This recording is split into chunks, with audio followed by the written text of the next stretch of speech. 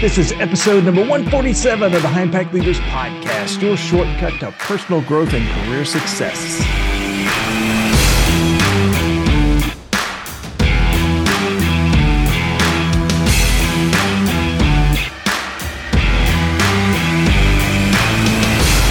Hey, welcome to High Impact Leaders. I'm your host, Doug Stannard of the Leaders Institute, and our goal is to help you build strong teams while growing a successful business.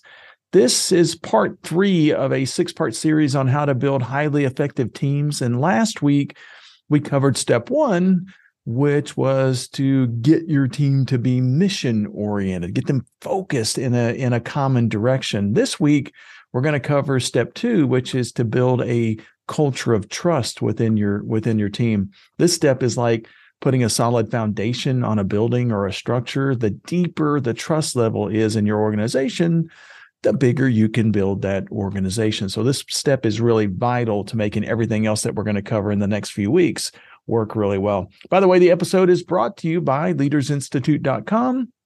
The in-person leadership conference in Arlington, Texas, that is scheduled in April is actually closed now. So if you wanted to get a seat in that conference and just waited too long, we'll have another one in the third quarter. So stand by on future episodes for details. All right, so let's get on with today's lesson. So this is part 3 of a 6-part series on the 5 characteristics of high-performance teams. In each of the sessions, we cover one of the component steps to creating that team culture. And in the very first part, we covered an overview of each of the 5 steps to create those highly effective teams. And then last week, we covered the value of creating a great vision and mission for your company so that your team knows exactly where they're going. So here is a review of the employment engagement process. This is what we've kind of covered so far.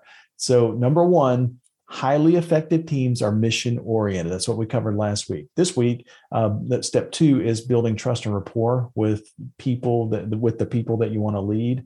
Next week, we're going to talk about resolving conflicts and creating an environment where disagreements don't cause personal conflicts. The next step is gaining enthusiastic cooperation from your team, even when you're not looking, so making them autonomous. And then the last stage is building confident leadership teams around you. So each of those steps are progressive, by the way. For instance, if we have a lack of trust within a group of individuals, we're likely going to be in more conflicts. And if we're in conflict with our team members, it's going to be more difficult to gain their cooperation. So the point is that the better that we do in the earlier stages, the easier it is to have success in the latter stages. So let's get started with step number 2, which is the 7 ways to build team trust.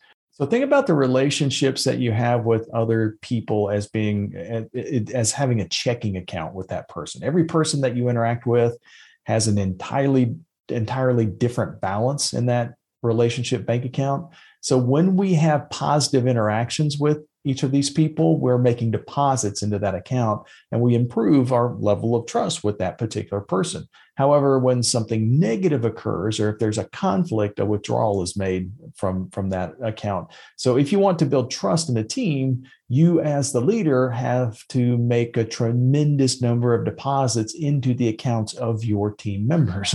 However, if you make withdrawals, then you and your team are likely to have trust issues. So basically, these are 7 things that you can do to build that mutual trust within your team.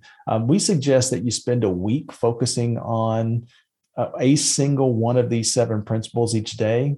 So it's really easy. All you have to do is before you go to bed each day, you have to apply one of these 7 principles. And then by the end of the week, you should already begin to see a significant change in the rapport that you have with the people that you're interacting with, whether that's people that you live with, your family members, or your children, or your best friends, or coworkers, team members, whatever. Basically, you can apply these with every person that you want to build a trusting relationship with. By using the principles consistently, you're going to create open communication. You're going to improve workplace trust. So let me kind of go through the 7. I'll give them to you in an overview format, and then we'll go back and cover each of them in a little bit more detail. So the first one is you want to avoid criticizing your team. The second one is you want to look at things from the other person's point of view, look at things from their point of view. Number three is smile more. It's going to make you more approachable, make you more friendly. Number four is to make an effort to remember names and then use names to build that rapport with each person. Number five is avoid placing the burdens of your problems onto your team's shoulders.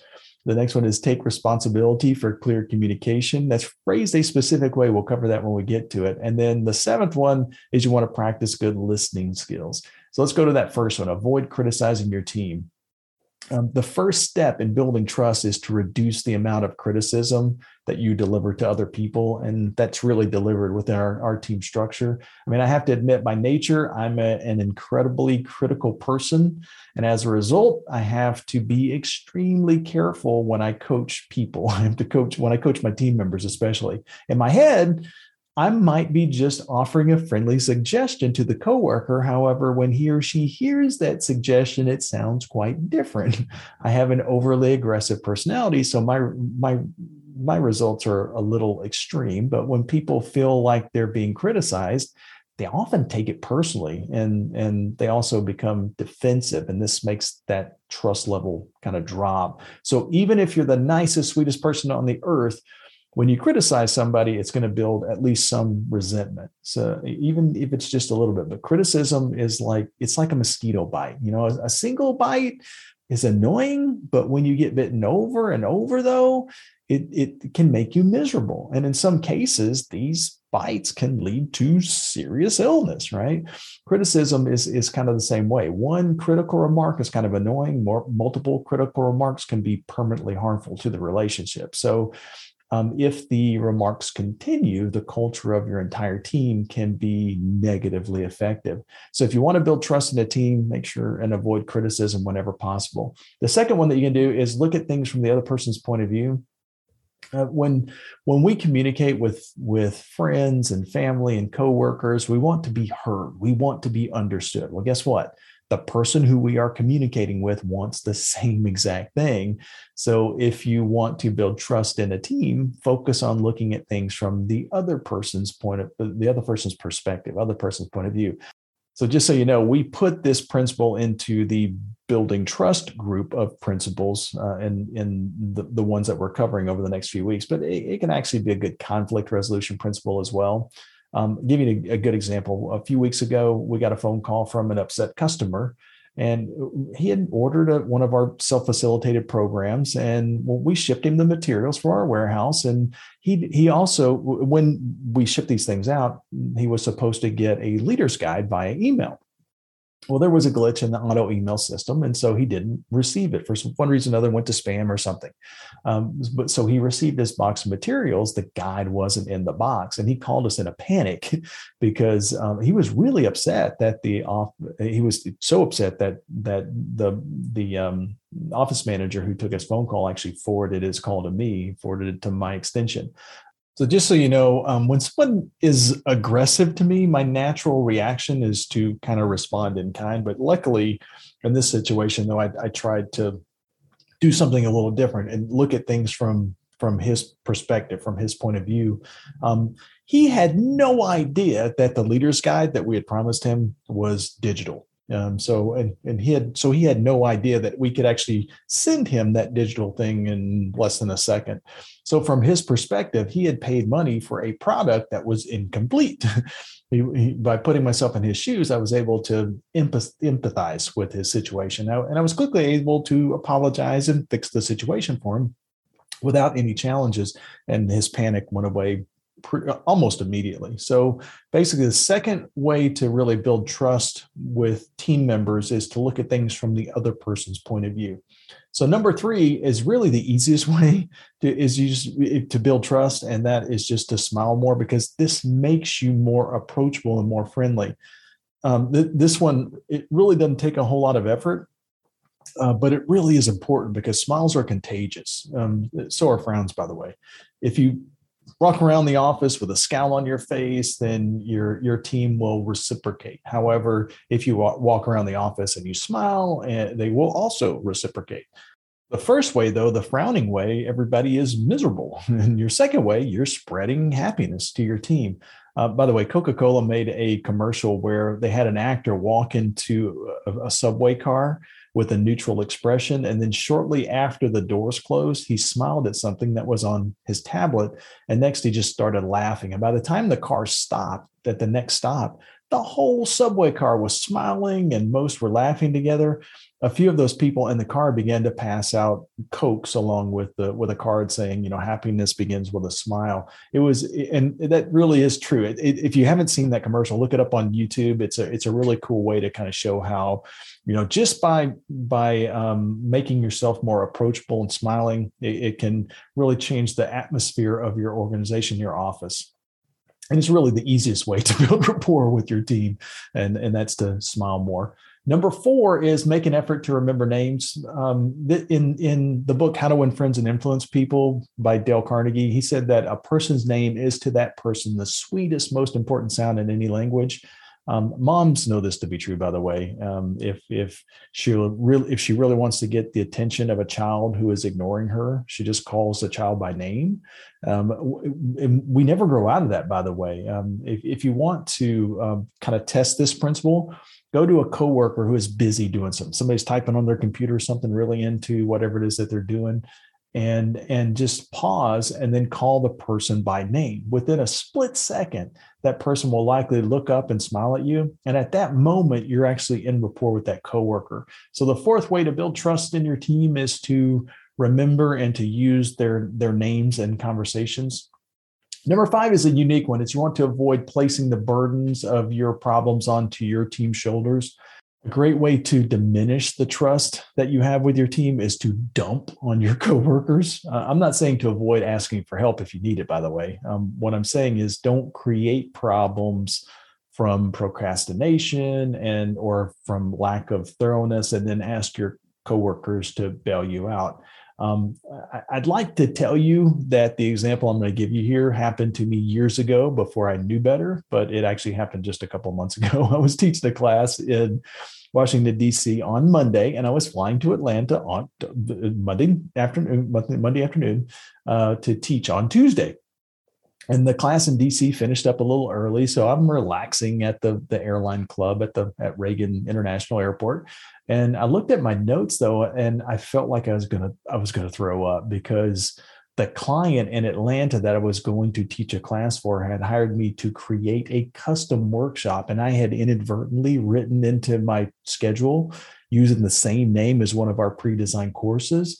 And I'm looking at my watch, and that meant that I had less than 4 hours to design the entire workshop, create a manual, get the manual printed, and in that time frame, so it could be overnighted to Atlanta by the time that I got there. And the whole fiasco was my fault. It was me. I was the one that caused it. Now, luckily, my whole team basically had to stop what they were doing to fix the problem that I had created. And luckily, I've got a fantastic team who had my manuals waiting for me at my hotel at 8:00 the next morning. I mean, they really are miracle workers.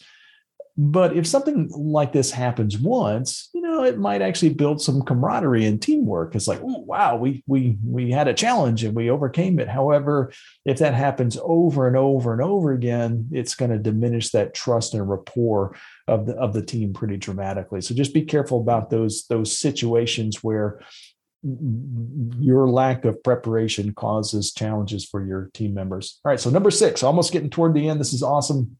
Number 6 is you can build trust in your team by taking responsibility for clear communication. We like to think that we communicate clearly. I mean, good team leaders, though, they take responsibility to make sure that communication has occurred. This is more than speaking clearly and listening well. I mean, those are kind of the starting points, but it's knowing your team members and understanding how they speak and how they listen as well. For instance, if you speak very clearly, but are speaking to a poor listener, did that communication actually occur? A good leader knows the strengths and weaknesses of all the players in the conversation. Give you a good example of this. My son, Ben, was in 4th grade. And he played first base and in Little League, and he had pretty good hand-eye coordination. So his coach told him not to let the ball get past him. And for the first few games, he caught every single ball. The coach was enthused. I mean, he was like a best first baseman ever at the age of whatever he was, 10 years old or whatever. Then a poor throw from the shortstop actually pulled him off the base, and the runner was safe. And the coach, trying to give instructions, told Ben, hey, make sure you keep your foot on the bag, right? Well, Ben missed the next 12 throws to him. And I was watching the stands, and I was just as confused as the coach. We're both looking at each other going, what the heck? I mean, he was like 100% and then 0%. And in the car on the way home, I asked Ben, I said, hey, what did the coach tell you? And he answered, and I busted out laughing because the coach thought that clear communication had actually occurred. Early in the season, he told Ben not to let anything by him. Right. So that's when he said, don't let anything by you, he caught every ball. It didn't matter where it went. He was going to catch every ball. But when he replaced that with keep your foot on the bag, I learned a valuable lesson about communicating with my son that day because he did what the coach told him to do. He was going to keep his foot on the bag, even if the ball was 40 feet away from him. Right. So just got to keep that in mind when we are communicating with our team members. Sometimes in our head, we think we're being clear, but they're hearing something else.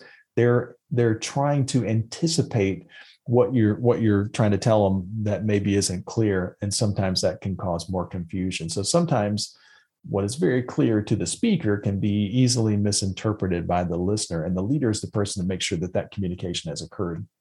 So the last one, tip number 7, is you want to practice good listening skills. This final tip is so big that I'm going to give it a little bit more depth. So I'll probably do this in a follow-up topic in a couple of weeks. The main concept, though, is to take the time to make sure that you're listening to your team. Each member of your team has specific challenges. They also have great ideas. And if you're doing all of the talking, you're going to likely never hear any of those good ideas. So I can give you, here's my best leadership tip. Ready? The next time one of your team members comes to you with a problem, don't interrupt and offer a solution. Instead, respond with a question by saying something like, so what do you think we should do? And you will be surprised at how often your team member's idea is actually better than your own.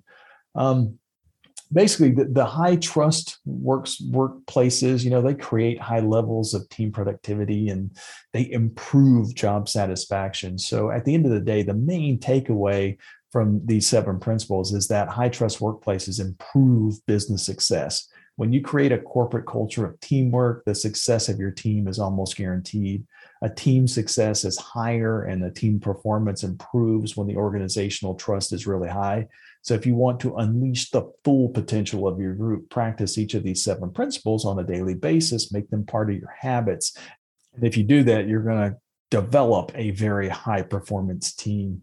Hey, by the way, if you'd like additional details in the show notes, if you click the link in the show notes, at the bottom of the 7 after the last tip that I give, it gives some details about some different types of programs that you can do to increase the trust level within your organization. So you can kind of click that link or fill out a form on our website, and it'll give you a whole lot of additional details. All right. So thanks a lot for being a part of High Impact Leaders. We'll see you next week. Bye, y'all.